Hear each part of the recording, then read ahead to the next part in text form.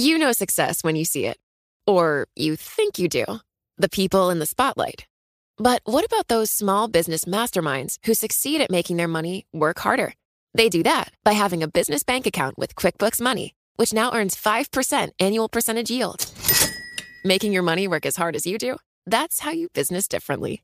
Learn more about QuickBooks Money at quickbooks.com/5APY. Banking services provided by Green Dot Bank. Member FDIC. Only funds and envelopes earn APY. APY can change at any time. Collaborate for a greener future at the Bloomberg Green Festival, a groundbreaking celebration of the thinkers, doers, and innovators leading the way. From design and culture to technology, science, and entertainment. Hear from inspirational speakers and immerse yourself in climate solutions. July 10th through 13th in Seattle. Title sponsor, Amazon. Official airline, Alaska Airlines. Get 20% off using promo code radio20 at BloombergLive.com/greenfestival. Live from our nation's capital. How do we reopen this economy? The latest on how this pandemic is impacting farmers. What does this do for the United States' relationship with China? Bloomberg Sound On. The insiders, the influencers, the insights. We're responding to this crisis, and manufacturers are stepping up like never before. We're looking at 70 candidates for different vaccines. How do we make sure a pandemic of this scale never happens again? This is Bloomberg Sound On with Kevin Cirilli on Bloomberg 99.1 and 105.7 FM HD2. A historic day in Houston as the memorial service for George Floyd commenced. This as more talk of a potential bipartisanship emerging, consensus emerging on reform for police and on COVID-19. U.S. cases rise at the slowest daily pace since March,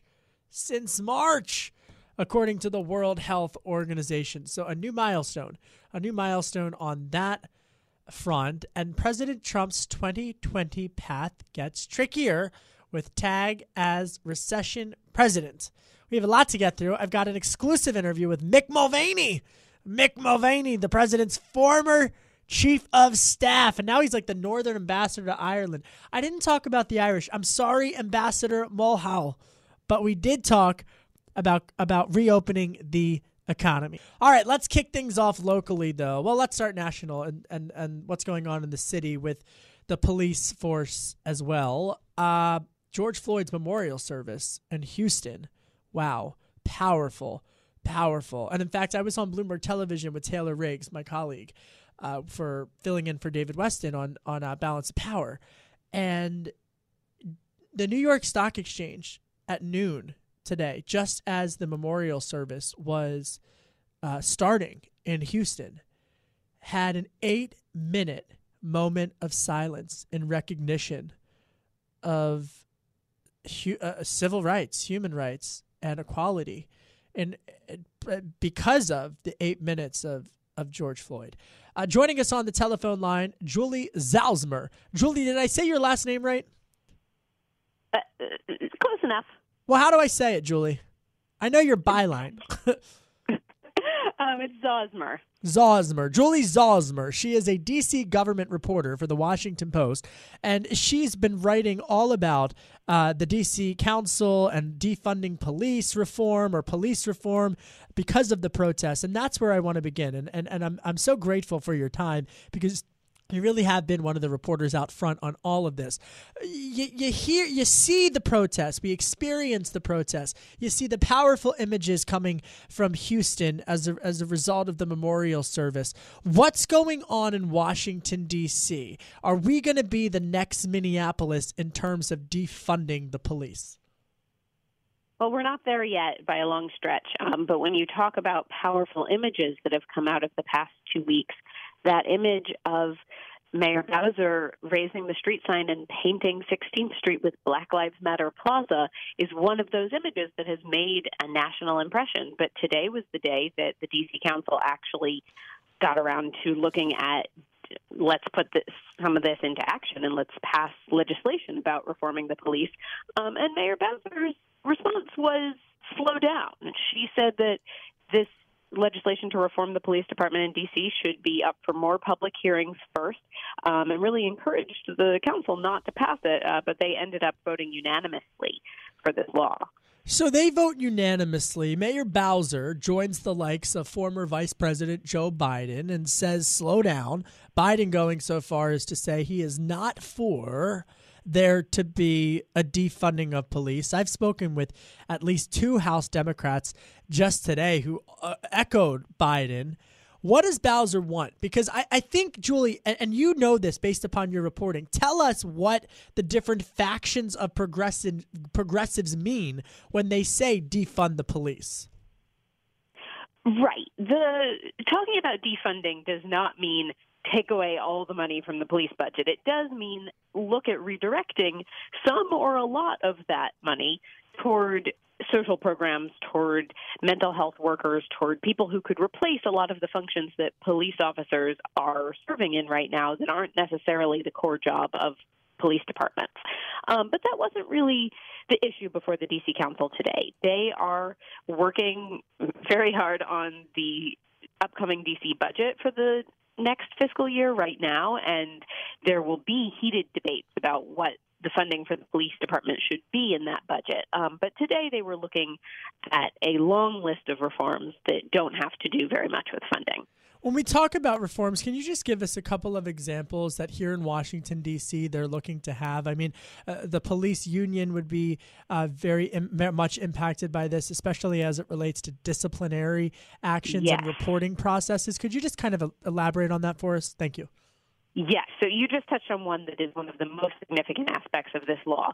The city has said today that they are not going to include the disciplinary process for when an officer does mess up in the collective bargaining agreement that they have with the union, which means next time around that they negotiate a contract, they're going to say, reset the discipline process. That's not up for debate. So we'll see how that goes. There's a lot of questions there.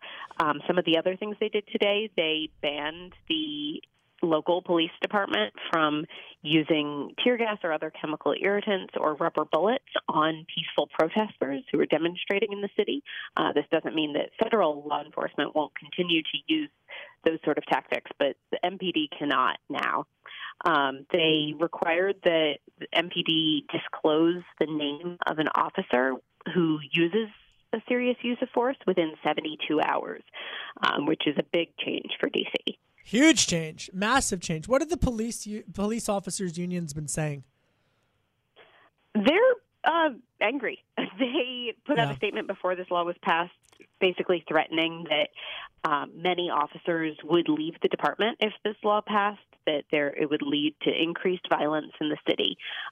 Today, they did have some praise for one thing that got into the law, which was 2 council members, Vincent Gray and Anita Bonds, suggested, and it was controversial, but ultimately got passed, an idea that there be a new police reform commission that would study the issue and come up with recommendations by the end of the year. So that got a lot of praise from the police union. Others on the council said, why are we waiting till the end of the year again? We have the momentum now. All right, Julie Zalzmer, just in the minute that we have left, I mean, Congressman Dwight Evans, he's a Democrat from Pennsylvania. He represents West Philly. I was speaking with him earlier today, and he said he described it as not so much defunding police, but divesting from police and investing or reinvesting into communities. And I thought that was an interesting way to look at it, as what's the return on investment been from the police beyond just keeping communities safe. You know, if someone's suffering from mental health, for example, what are the best resources that we could invest in to better help everyone? And I gotta say, I mean, there's so many, we all know incredible officers who are working to make significant change within their own communities as well. All right, Julie at the Washington Post, thank you so much for coming on. Appreciate your time. Up next, we check in with Congressman Don Beyer. I'm Kevin Cirilli. You're listening to Bloomberg 99.1.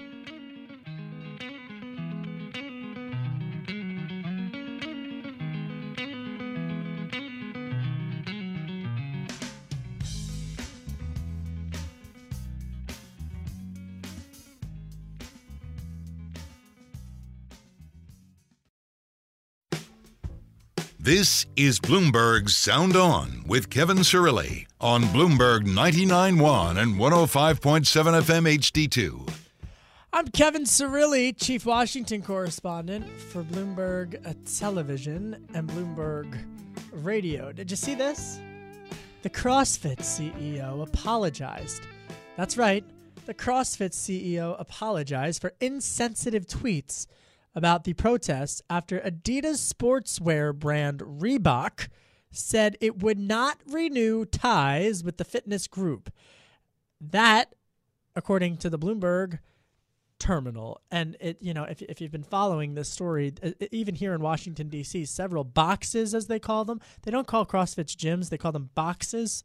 Several CrossFit boxes have disassociated with CrossFit over the CEO's tweets.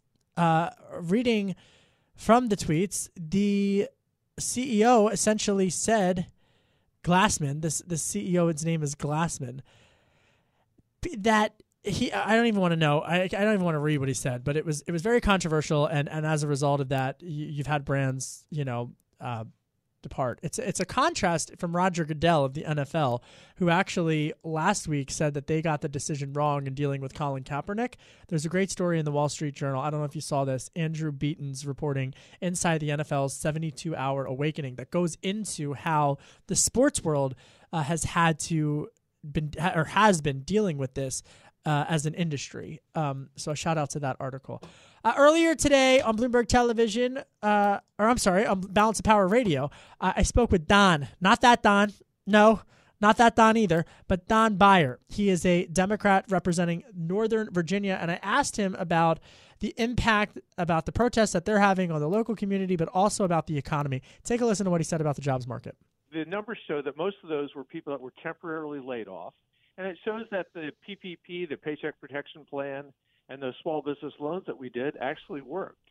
We basically put $700 billion out there and said, small businesses, medium-sized businesses, we will forgive those loans. They become tax-free grants as long as you hire your people back. And so they did. But we have to remember that there's another 3 million people that entered that long-term unemployed category. And when the BEA adjusts their statistics, it's still north of 16%. Congressman Don Byers on the line. He's a Democrat from Virginia, and he's, of course, on the Joint Economic Committee. What about in terms of people being able to file for unemployment? Because, I've seen some of your remarks about that you think it's more difficult for folks to file for unemployment, and we got to make it easier for people to do so. How? Well, we've had 40 million people file since the beginning of the coronavirus crisis, and initially the state infrastructures just weren't ready for it at all. The systems were crashing, phones weren't getting answered. The states have done a good job adapting to it, but the big thing, Kevin, is we have to realize the Congressional Budget Office says through 2021, all of next year, unemployment is going to be north of 10%. We have 20 to 24 million people unemployed right now. So we've got to make sure that all that unemployment insurance stays in place, that the federal government continues to fund it. And I'm a big fan of automatic stabilizers, where most economists are, where the unemployment benefits turn on and turn off by state based on what the need is, what the unemployment rate is. So, Congressman, I was speaking about this earlier with one of your colleagues in the House, and it's a sensitive topic, but I think it's important, especially as we are talking about another round of economic stimulus. So many of these I apologize. So many of these mom and pop shops across the country and small businesses are not able to get access to the liquidity that they need and the loans that they need from large financial institutions, as well as from some of the tools that lawmakers have put at their disposal. Are you concerned for the small town, small business, that they're not going to be able to get the financial assistance that they need? Yeah, Kevin, I really am. In that first round, the so-called CARES Act, we put out all that money, as I mentioned, $700 billion, but most of it went to people that had good banking relationships, good lawyers, good accountants. The larger size, those businesses 10 and under, 15 and under, really got left out.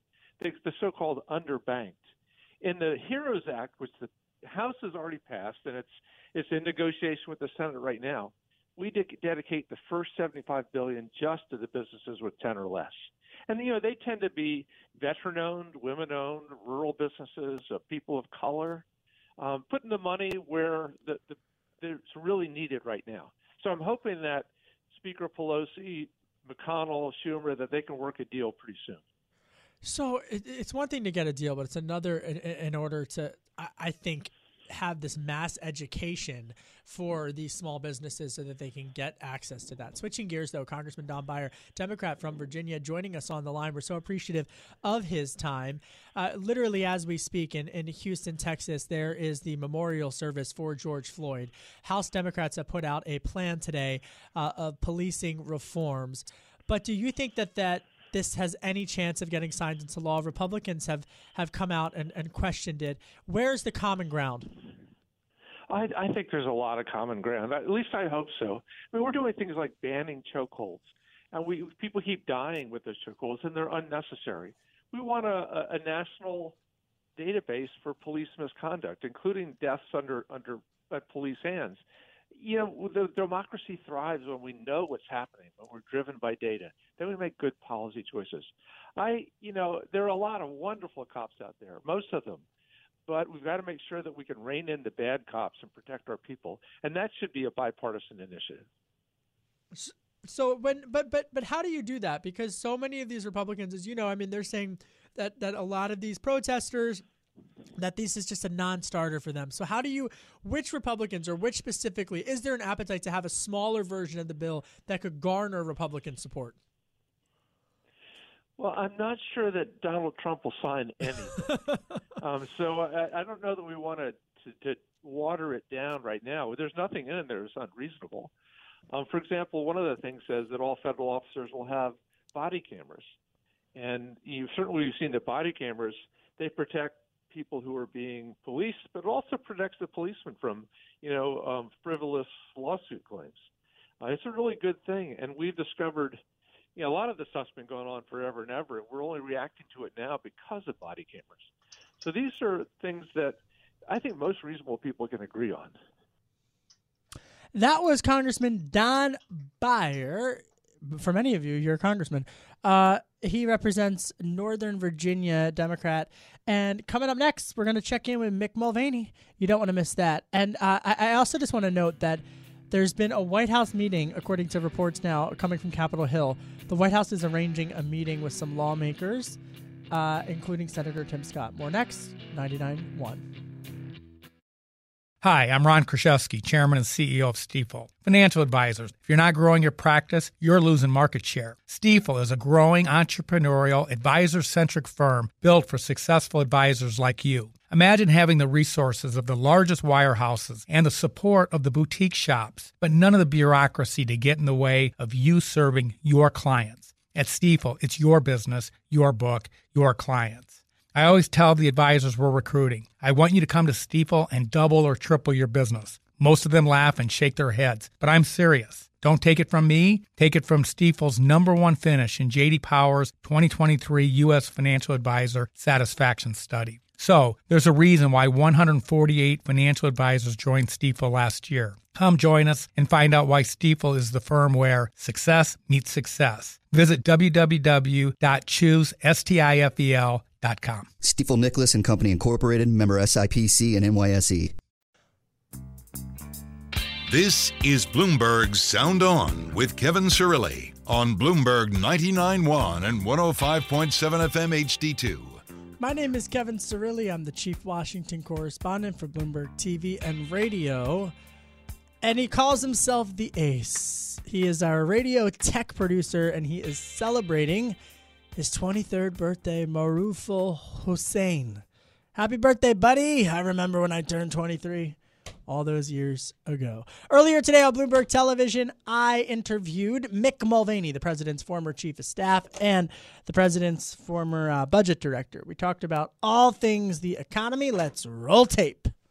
I absolutely think there's going to be. I just think it's one of those things that Washington does when it doesn't really know what else to do. The question is whether or not they should do it. I'm in the camp. I think Mitch McConnell was there at one point that says maybe it's a good idea to wait Not all the money has flown out of the first, has been distributed out of the first program yet. As you mentioned in the lead in there, you've seen an uptick in the jobs numbers. So maybe now is not the best time.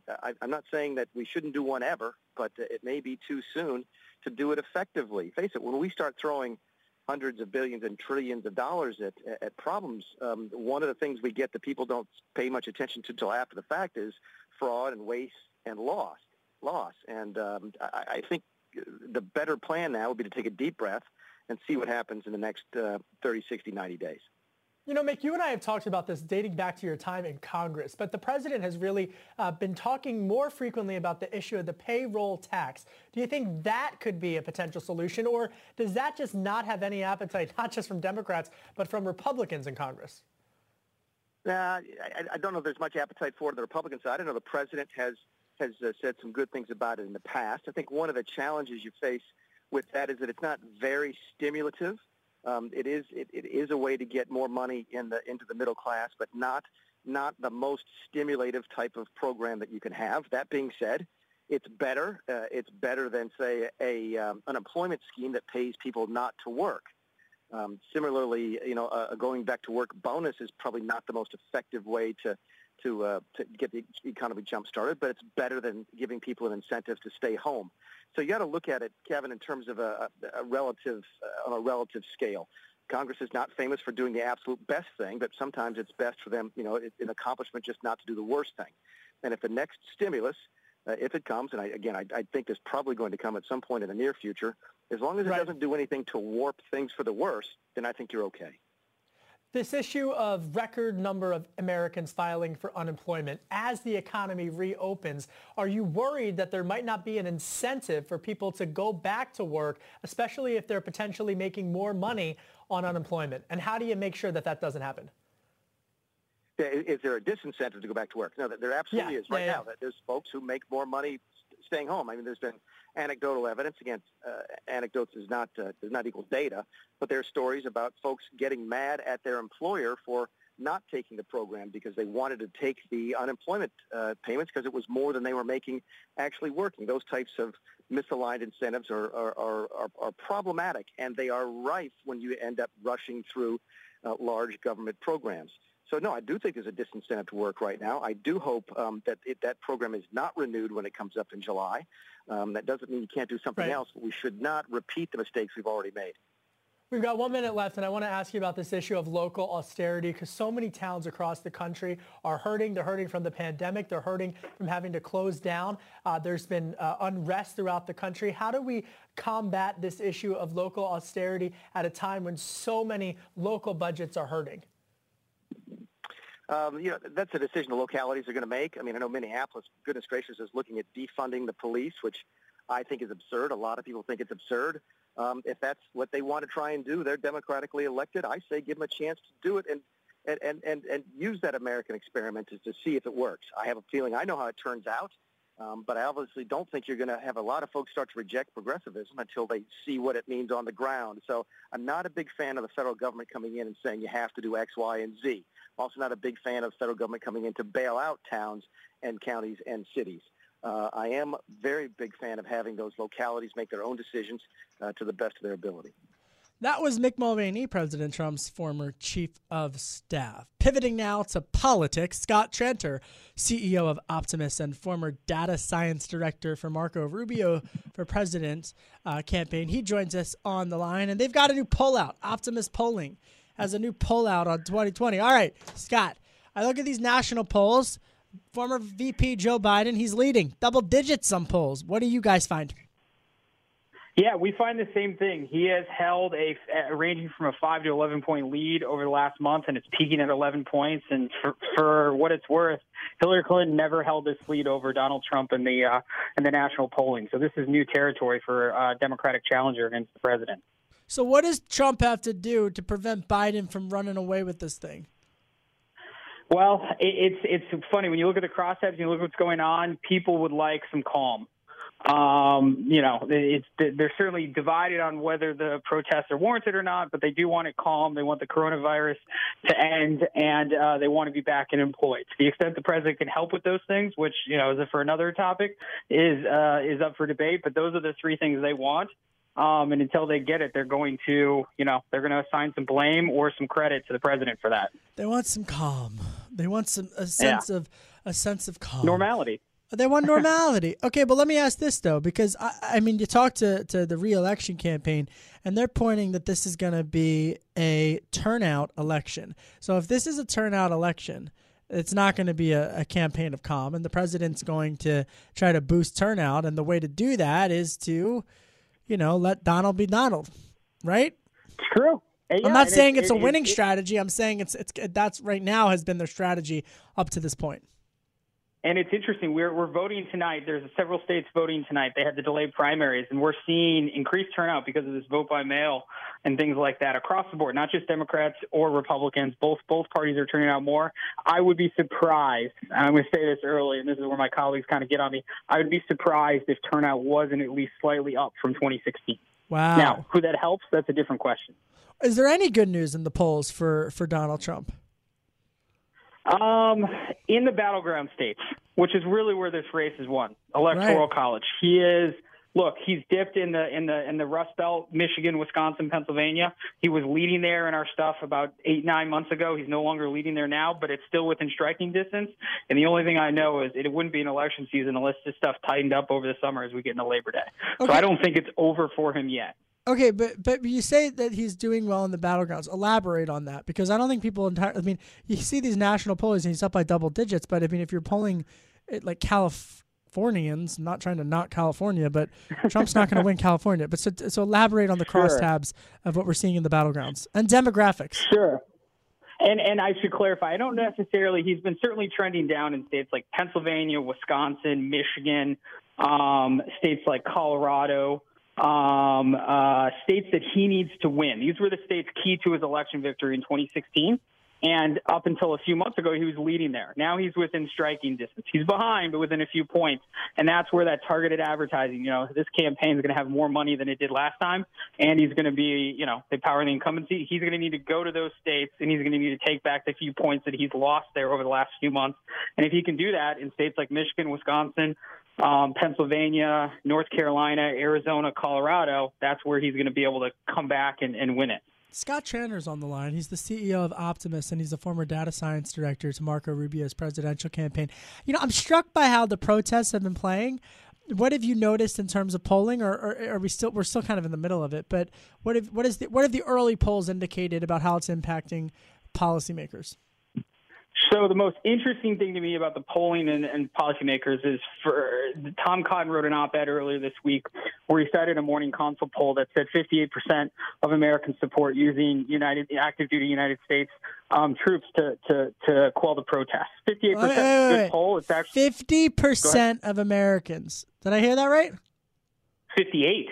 58%. Wow. 58% of Americans support using the National Guard. Wow. Active duty military. Now, wow. We're going to leave it right there. Leave it right there for now. And coming up, we're going to have more on Bloomberg 99.1.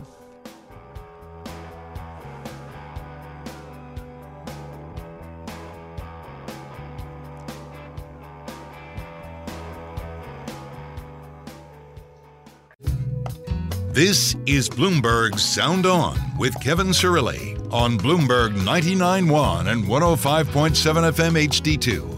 My name is Kevin Cirilli. I'm the chief Washington correspondent for Bloomberg TV and Radio. We had to jump, but Scott Tranter is still on the line. He is the CEO of Optimus, which is a big polling firm here in the nation's capital. He's also the former data science director guru guy from Marco Rubio's presidential campaign. Okay, and Wendy Benjaminson's on the line as well. She is Bloomberg Politics editor, and so grateful to have Wendy. Wendy, how are you? Good, Kevin. How are you? Happy to be on the show again. Good. So listen, I'm gonna ask Scott a question because you guys are working from home. I'm back in the bureau, Wendy. It's not the same. No one's here. I'm alone. But I'm holding down the fort. Be careful. I know. Sorry, I'm like now I have to remind myself I'm actually doing a show because I want to catch up with Wendy like we're talking on the phone. But Kevin, you're on air. Okay, so Wendy, here's what I'm going to do. I'm going to ask Scott a question about the protest polling and then just respond and we can have a dialogue and a conversation. Okay, so Scott, before the break, you were telling us about how use of military force was 58% support, and yet the president's poll numbers have significantly taken a hit. So go, explain this, unpackage this for us. Sure. So in Tom Cotton's op-ed, he references a Morning Consult poll that said 58% of Americans wanted to or supported the use of active duty military to aid in putting down the protests. A week later, multiple polls, including the poll that originally showed that number declined to below 50%, anywhere from 42 to 48. So in other words, over the course of a week, of all these people staying home watching this on television, they went from majority of them supporting active use of the military to less than a majority. 40% still high. But you can see what the power of the television is and how a week worth of news, especially over the weekend, really did to some of these polling numbers. And Wendy, I mean, even this on Capitol Hill, Mark Meadows, the president's current chief of staff, was up on Capitol Hill just an hour ago and told reporters that the president wants to overhaul police reform. Meanwhile, Biden has a video at George Floyd's memorial service today. So, I mean, this is front and center of the presidential election. It absolutely is, and it's one of those election year things that no one expected to have to deal with at this level, but now they both, absolutely must deal with this question. And Biden is trying to navigate a very careful spot here between his base of black voters and the law and order, white, working class, Obama-Trump voters that he desperately needs to get back. So let me follow up with that, Wendy Benjaminson, because for Biden to come out and say that he is not for defunding the police, that's got to make some progressives uncertain, does it not? It probably makes them a little uncertain, but the truth is that defund is one of those, phrases that has come to mean whatever the beholder wants it to mean. I mean, what Biden is talking about is putting more money in community policing and putting more money in training and getting a use of force standard. I think there are very few people on Capitol Hill or off who really mean take all money away from police departments. I mean, there is still a need in this country for police departments of some kind. And so but I do think you're right that there are some progressives on the left and some of the activists in the protests who will wish for more and will push him for more.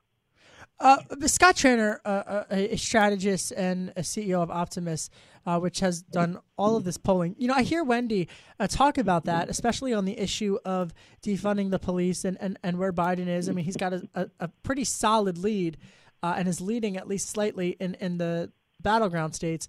But where are Americans on the economy? Who do Americans trust right now with the economy in terms of reopening?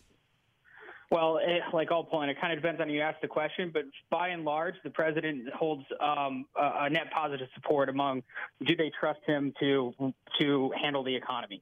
Again, it varies on wording, but he's largely there, and that's kind of where Republicans have been historically, and that's why you see the president out front, pushing these states to open up and saying people need to go back to work. So, Wendy, the calculation, I mean, I was talking to sources at the Treasury Department on Friday, and they were breathing a sigh of relief. They think that the jobs report is good for them. The 2.5 million jobs added to the U.S. economy, the biggest, ever, as states have at least in recent years, as states are continuing to reopen. Democrats question that report, obviously. But is that something that makes Biden world uneasy, uncertain, if this is an economic election? Well, the economy is going to be a big part of the election, absolutely. But I don't think that May jobs report makes them uneasy at all. Those apparently, from what Bloomberg is reporting, that those are the people who were temporarily furloughed who are getting their jobs back as businesses begin to reopen. That's 2 million more people employed. There are still 38 million people unemployed. And Black and Latino unemployment is still hovering around 16 or 17%.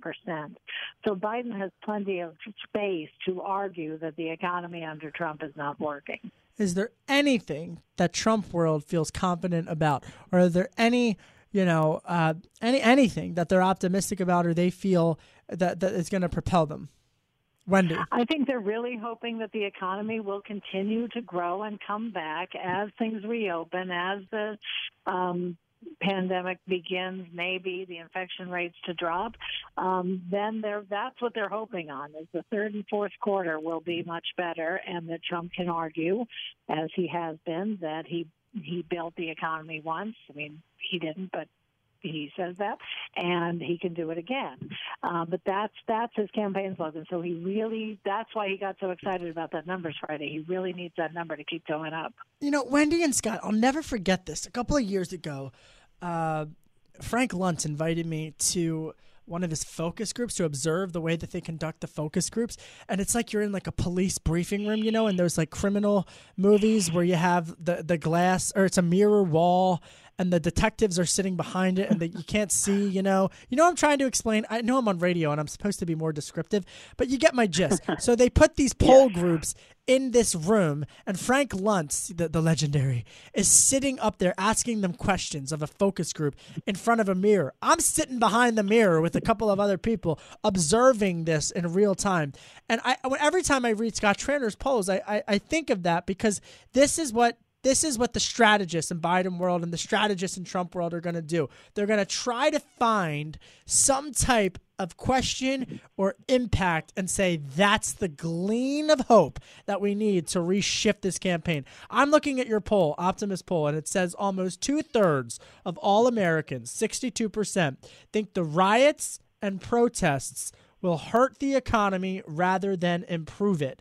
26% of Americans don't think they will have any effect on economic recovery. If you're in President Trump's reelection campaign, that's what you're focusing in on. Is it not, Scott? Exactly what you're focusing on, which is exactly why you saw a week ago him come out and do his show of force and his we're going to come out strong and urge the governors and the mayors to shut down the protests. I mean, he's a pretty literal reader of polls and takes them at face value, and that's what he read and that's what he did. All right. Wendy, I'm going to give you the final word.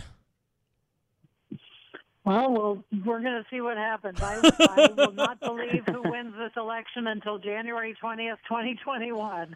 But they both have arguments they can make. They both have their base. We'll see what happens. All right, we'll see what happens. All right, Scott Tranter, CEO of Optimist, former data science director of Rubio's presidential campaign, and, of course, the one and only Wendy Benjaminson, Bloomberg politics editor. Give my regards to both of your families, friends. Thank you. Appreciate it. Coming up tomorrow, we're going to talk more Mnuchin's on Capitol Hill. Jay Powell's going to be talking. We'll give you the latest policy and politics. Download the Bloomberg Sound On podcast on Apple, iTunes, and Bloomberg.com, or by downloading the Bloomberg Business app. You can also find me on radio.com, iHeartRadio, and Spotify. Another happy birthday to our radio tech producer, Marufal Hussein, the ace, as he calls himself, and Christine Murata, Matt Shirley. Always a pleasure, my friends. I'm Kevin Cirilli, Chief Washington Correspondent for Bloomberg TV and Radio, and you're listening to Bloomberg 99.1. Hi, I'm Ron Kraszewski, Chairman and CEO of Stifel. Financial advisors, let's face it, if you're not growing your practice, you're losing market share. Stifel is a growing, entrepreneurial, advisor-centric firm built for successful advisors like you. There's a reason why 148 financial advisors joined Stifel last year. Come join us and find out why Stifel is the firm where success meets success. Visit www.choosestifel.com. Stifel Nicholas and Company Incorporated, member SIPC and NYSE. Collaborate for a greener future at the Bloomberg Green Festival, a groundbreaking celebration of the thinkers, doers, and innovators leading the way. From design and culture to technology, science, and entertainment. Hear from inspirational speakers and immerse yourself in climate solutions. July 10th through 13th in Seattle. Title sponsor, Amazon. Official airline, Alaska Airlines. Get 20% off using promo code RADIO20 at BloombergLive.com/Green Festival.